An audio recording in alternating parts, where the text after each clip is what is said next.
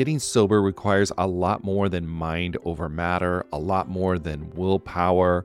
It's about leveraging the support around you. People in recovery typically need a mix of medical help, emotional support, and changes in lifestyle to manage their addiction, not just mental determination. As both a therapist and someone embracing the recovery lifestyle, there's one tool I always recommend to people needing extra accountability: SoberLink. SoberLink is a high-tech breath analyzer system designed to help you get and stay sober. And here's why I love it. You'll test the same day, every day, eliminating testing anxiety. Friends and family receive instant test results, helping you rebuild trust and preventing relapse. Accountability is a part of that, and it's something to really be embraced. Devices have built-in facial recognition, so your support circle knows you're testing, and tamper-resistant sensors flag any attempts at trying to beat the system, so your sobriety is never questioned. So let 2024 be your best year yet. Visit soberlink.com/TAM to sign up and receive $50 off your device. That's soberlink.com/TAM. And let accountability be your guide.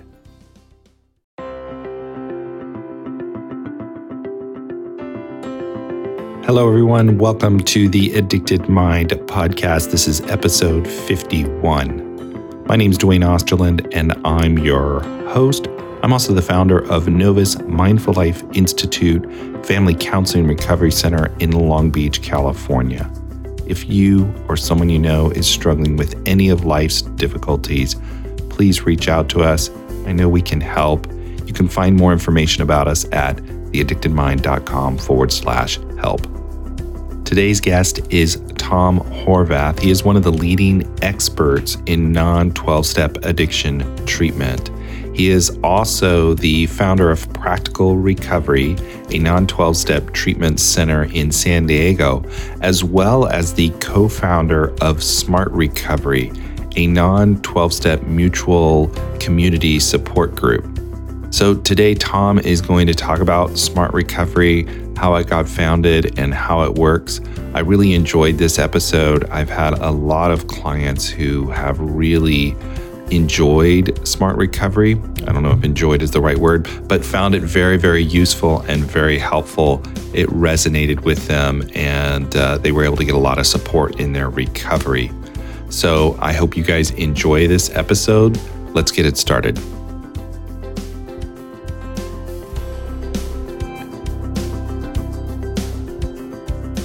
Hello, everyone. Welcome to the Addicted Mind podcast. My guest today is Tom Horvath. He is the founder of Practical Recovery and also the co-founder of Smart Recovery, a non-12-step approach to addiction support. Tom, do you want to introduce yourself? Yes, Dwayne, thank you. I'm happy to be here. I am a psychologist in California, and I've been a volunteer for Smart Recovery since 1990. We're happy to see it thriving, and Practical Recovery began specializing in addiction in 1985. So both of those have been enduring projects for me, and I'm happy to have a chance to tell people about it. Awesome. Great. So let's just start right off and talk about Smart Recovery and what it is. Smart Recovery is similar to the group that people typically know better, AA, in a number of ways. Its goal is to help people resolve addictive behavior problems. But its methods, at least on the surface, are very different, and they appeal to a different group of people typically. SMART has a 4-point program as opposed to 12 steps, and those 4 points summarize the main projects that people need to work on as they achieve lasting change. And those 4 points are maintaining motivation, coping with craving, identifying and resolving other problems, which typically contribute to the problematic addictive behavior, and achieving a greater lifestyle balance, which helps prevent the recurrence of problems. So within those 4 areas, motivation, craving, problem solving, and lifestyle balance, most of somebody's efforts will need to be devoted. And SMART, through its mutual help groups and its social activities, helps people develop new ideas and techniques and tools for coping with their problems, as well as giving them a new community of people who is like-minded and fun to be with. Okay. Okay. Can you tell me a little bit about you're the co-founder of Smart Recovery. Tell me a little bit about your motivation to start this support group because it's pretty big now. I think it's I kind of see it all over the place. Well, I hope that everybody who's listening to this podcast has a smart meeting nearby. We haven't quite achieved that throughout the country, but we are definitely going to get there. It's just a question of how long. And smart occurred because in the middle 80s, even earlier, even a decade before, a number of people noticed that even though 12-step groups were helpful to many people, they seemed to be harmful to some. And there were other people who just wanted a different kind of approach. So several groups sprung up, but of these groups now, SMART has become the most prominent one. And the main difference between the groups, I would say, 12-step groups and SMART, is that SMART takes a self-empowering approach, meaning that rather than admitting that you're powerless and turning your life over to a higher power, you are going to become more self-empowered, develop skills and abilities. And it's not to say that you won't still rely on other people or that you don't believe in God, because most of our participants do, but that you're going to take a self-reliant, self-controlled approach to dealing with this problem. And that appeals to many people. And the group of people who co-founded SMART in the early 90s decided that it was time, that there was enough people interested in this, that it was time to start this alternative group. Okay. And can you kind of go in a little bit about, for people who are listening, a little bit about that difference from like a 12-step approach to this smart approach, because your smart recovery approach, because there's this kind of difference. So, yes, in a 12-step approach, you work these 12 steps very closely with a sponsor, with one person, and you go to meetings and reorient your life. And some of that's true about SMART also. But again, in AA, you're turning yourself over to a higher power, to a group, and to a sponsor. And in SMART, you're saying, let's think this through. What are my motivations to change exactly? Why might other things be even more important in the long run to me than my addictive behavior? Let's say it's drinking, than my drinking is now. And people have such long-term reasons. They can learn to cope with craving or urges or desires. There's several names for this, because these cravings are short-lived. They do go away. They don't force you to do anything. Craving never forced anybody to do anything. People still had to decide to do it. And the craving itself doesn't harm you. And if you decide to stop or cut back on some substance, then other problems typically come back again. Typically, a substance is a way to cope. It's a way to cope with depression, boredom, anxiety, trauma, beliefs about yourself or about the world. And once you stop drinking, then these beliefs become stronger again. You don't have a way to cope with them. So you develop other ways to cope with them, which is probably the most important thing that participants in Smart Recovery learn. And lastly, over time, you try to lead a more balanced life where you're getting adequate sleep, good food, getting exercise, having social time as well as alone time, work time as well as play time. And that builds one up to the point that one could actually graduate from Smart Recovery or not make it a primary focus in life anymore. That might take months to years, but eventually your life, because it's so good, has become your recovery plan. And for those who need to stay involved with SMART for a lifetime, we're certainly there to do that. Some of us have been volunteering for practically a lifetime, so we think it's a great organization to be part of. And hopefully that little sketch gives people a quick overview of some of the differences between the organizations. And of course, there's still many similarities also. Both groups create a sense of community, give people new relationships, show them models of people who have been successful. So in many ways, they work the same, but there are a number of surface features that make a crucial difference to many people. Yeah, and I've seen that as well. Some people will go into 12-step, but it doesn't resonate for them and it doesn't feel right. And so they look for these alternatives. And one of the things they have a really hard time with the 12-step is that kind of sense of, what they say, you're powerless. And that becomes hard for them to wrestle with. And smart recovery really looks like it does the opposite. It says, no, wait, you have to take control of this.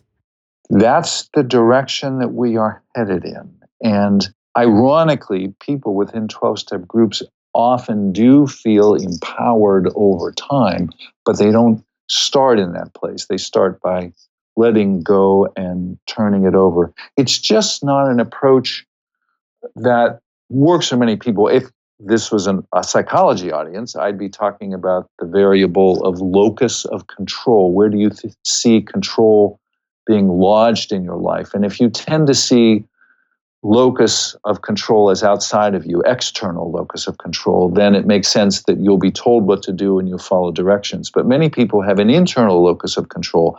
I'm in charge. I need to make the decisions. In truth, life is a balance of both of those. And it's actually captured well in the serenity prayer, which is used in 12-step groups. God grant me serenity to accept the things I cannot change. Those are outside of me and outside of my control.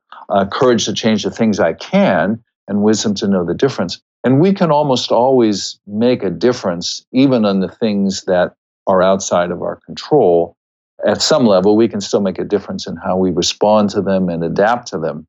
So that's the side. Smart's focusing on the courage side rather than the serenity side, even though you need both of the serenity prayer. Okay. You said, and you said a little bit earlier that we're going in that direction. Can you talk a little bit about that and how you've seen addiction treatment change over time as we're kind of moving forward and getting more knowledge about it?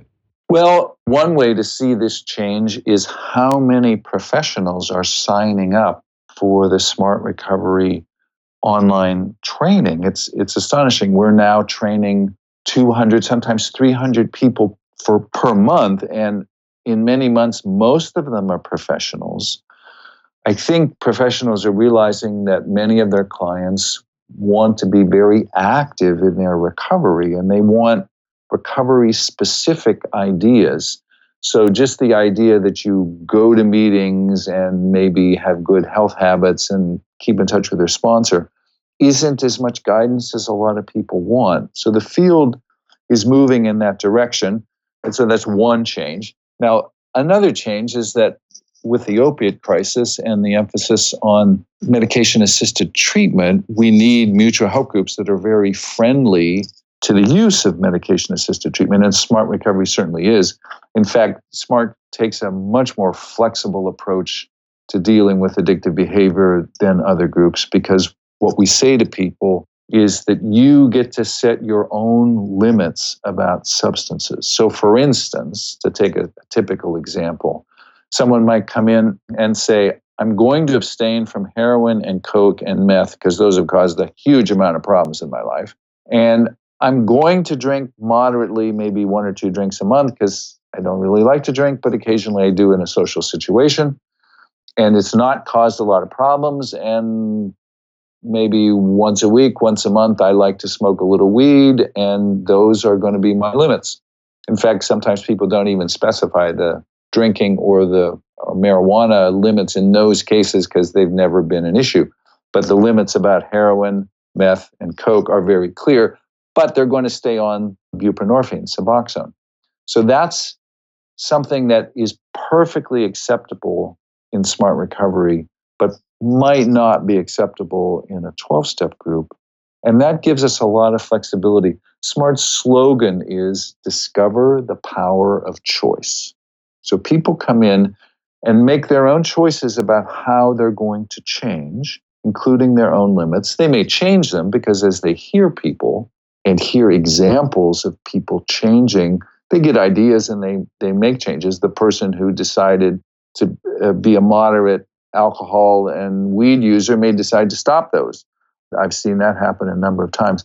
But the emphasis is on personal responsibility, and that emphasis seems to be resonating certainly in our groups and throughout the treatment community as well. Wow, I think that's really helpful to a lot of people, because I've had that experience as well where people kind of come in and they want help, but they may not be ready to give up everything, or they don't have maybe some of the coping mechanisms to get complete sobriety. But what you're saying is that's really up to the person to decide what that looks like. Yes, and it acknowledges the reality that for most of us in most changes in life, change is a process. It takes time. It's something we do little by little.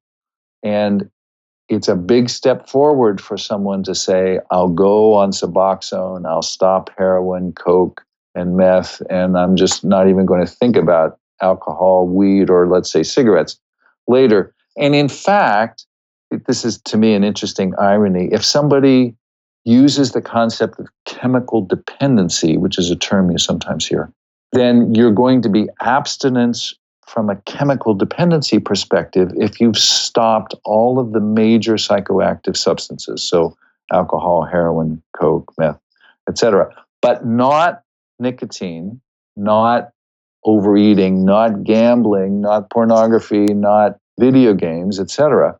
So even if someone says, well, I'm abstinent as a chemically dependent person, they actually haven't gone as far as they might go. And you often see people who claim to be chemically dependent and abstinent, but having lots of other problems with other substances and activities. Smoking is the most likely one to kill them. So what we in Smart Recovery have emphasized is this concept of ideal recovery as opposed to real recovery. If you're around the recovery community, you'll hear this concept, Suboxone is not real recovery, or moderation with alcohol, that's not real recovery. And instead we say, that's a kind of all or none thinking. It's not helpful. Rather, let's focus on ideal recovery, which maybe none of us will ever achieve, but we all hopefully are moving in that direction, and that's the direction that we promote in a SMART meeting. And I just want to add one more point about this. The SMART meeting itself doesn't focus on choosing your limits. That's something you more or less do on your own. In the meeting, we focus on staying within the limits you've chosen, because staying within the limits is a task that unites all of us. It allows everybody in this meeting to come together and focus on how to cope with craving, how to solve problems, how to maintain motivation, how to achieve lifestyle balance, whether we're abstaining from chocolate chip cookies, which is my own personal issue sometimes, abstaining from alcohol, or cutting back on whatever. It's all about staying within some limits that you've established, and allows us to be a fruitful community. So can you talk a little bit, because it sounds like kind of a more harm reduction approach, can you kind of address that, and is that part of it as well? That's a term that unfortunately has become divisive. So I tend to shy away from it, but it would be fair and accurate to say that this is a harm reduction approach. But again, in SMART, our emphasis is on, now that you've set some limit for yourself, how do you stay within it?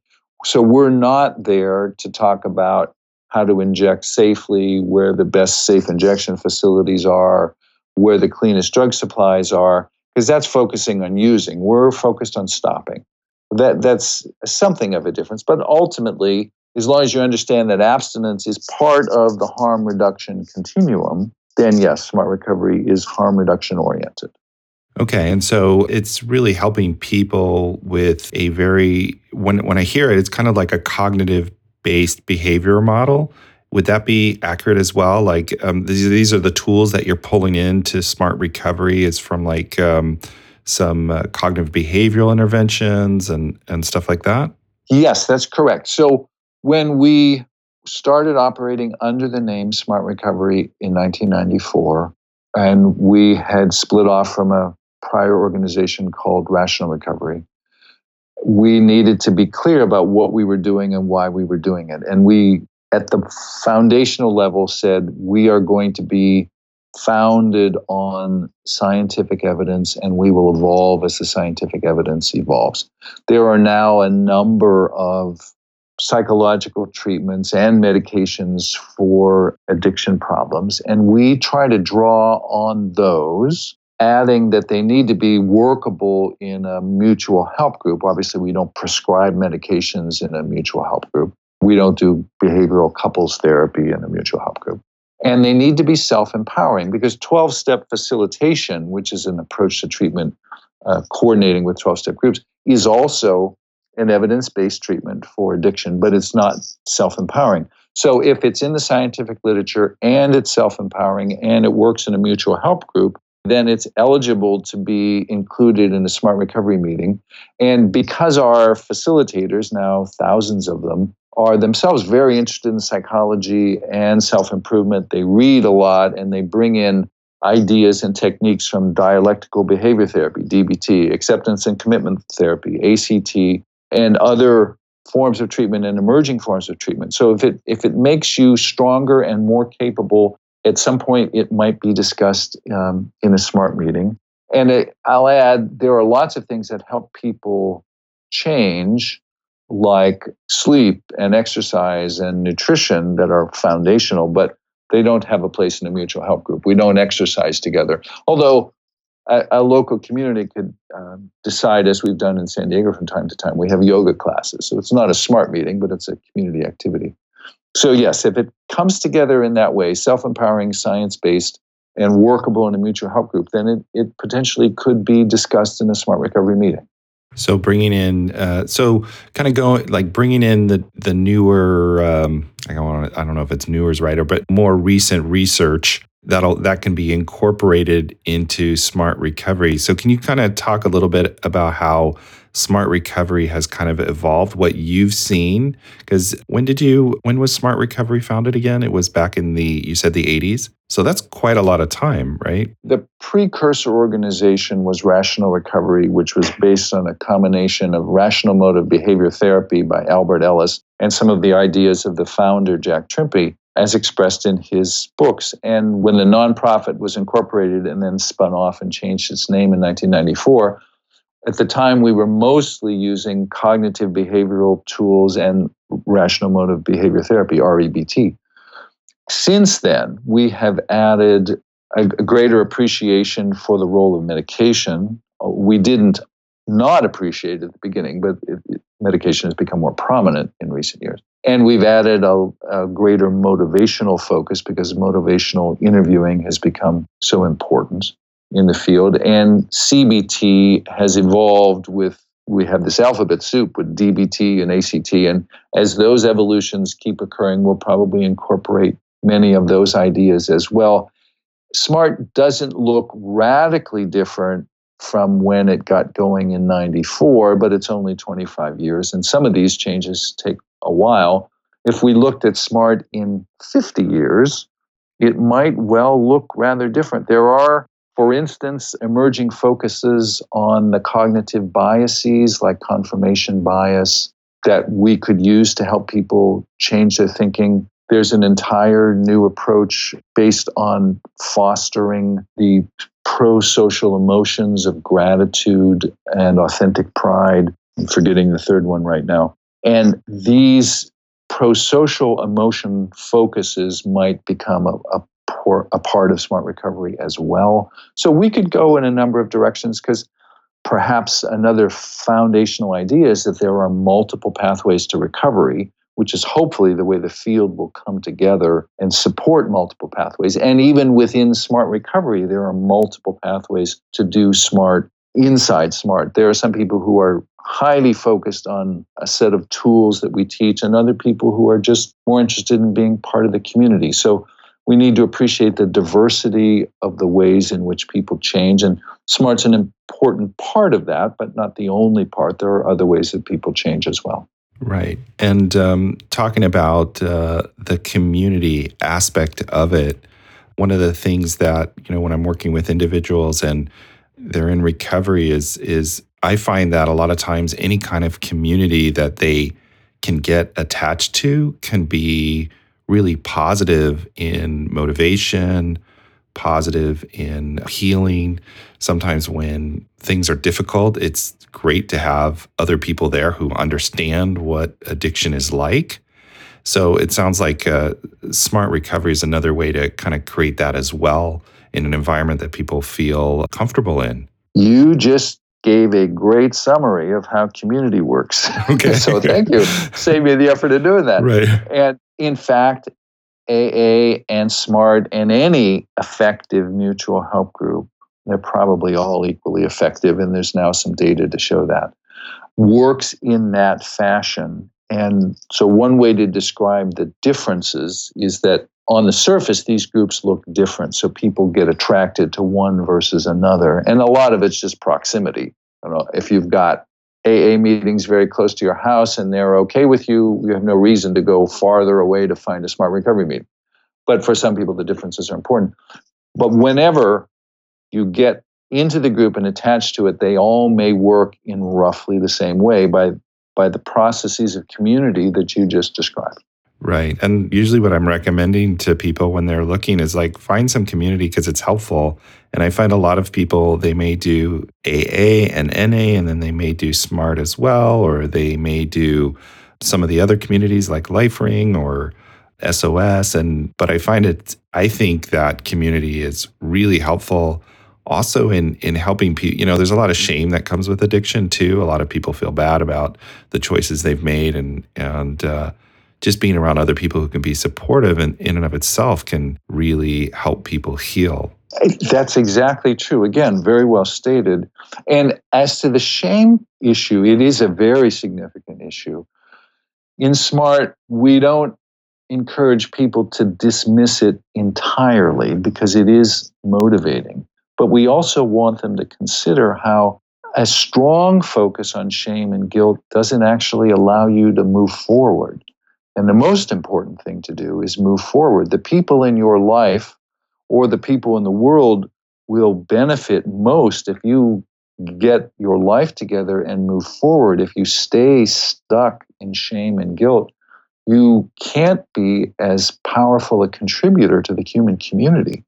So you may not get over it entirely, and that's not necessarily bad. I think all of us have shame and guilt about things we've done. I mean, certainly I do. But I try to put that in the background, and in the foreground, I'm focused on what it is that I can do to make life better for other people and for myself. And that's the focus that we're encouraging. And kind of moving that forward and having that meaning and that purpose of helping others becomes a big part of that as well. And that is also part of the group, is being able to do that. And it sounds like you do that as well with all of your work.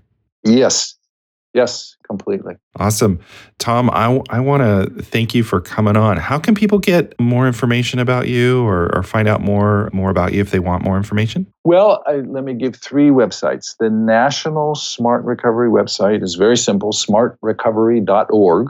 And it's gotten to be a very big website, so you have to be patient and wade your way through it. If you happen to be in San Diego, then you want Smart Recovery SD for San Diego, smartrecoverysd.org. And to learn more about me specifically and my company, go to practicalrecovery.com because we are a psychology practice specializing in addiction. So those would be the 3 places. And if you forget the websites, just Google Smart Recovery or Practical Recovery, and all that stuff will pop up as well. And I'll put that all in the show notes as well so everybody can get that information. So anybody who's listening out there, what would be your message to them if they're struggling or someone they know is struggling? What message would you want to give them?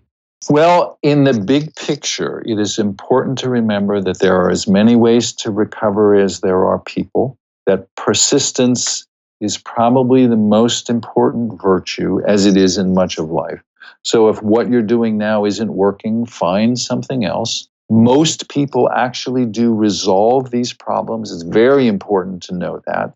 You need to stay alive until you do. So being on Suboxone, for instance, buprenorphine might be quite helpful. And there will be many stages in the recovery process. If you've had problems for a long time, if your problems are shorter, they may resolve relatively quickly.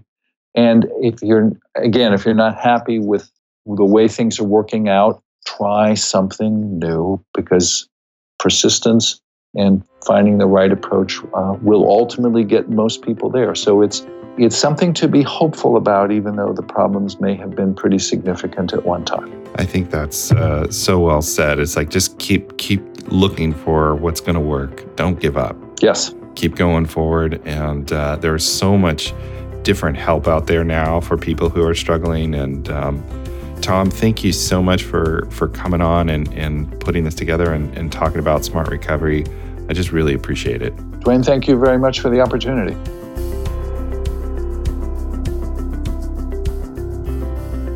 All right, everyone. Thank you for listening to the Addicted Mind podcast. The show notes will be at theaddictedmind.com/51. Now, if you are enjoying the Addicted Mind podcast, please rate and review us in iTunes. That really does help, and it really gets us a lot of exposure, and I really appreciate it. And one more message that I want to leave. If you or someone you know is struggling with addiction, don't give up. Find the help that works for you. If something isn't working, try something different. Just keep moving forward and keep reaching out. All right, everyone, have a wonderful day, and I will talk to you next week.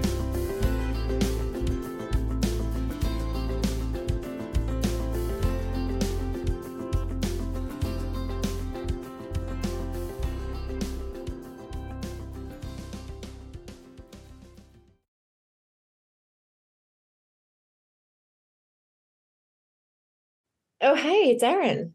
And I'm Michaela, and we're the hosts of the Two Sober Girls podcast, and we are on a mission to spill the wild truth about sobriety. Forget the rosé all day cliche. Sobriety is flipping amazing. Absolutely. It's not just about quitting the drink. It's a gift you give yourself and your loved ones. So what are you waiting for?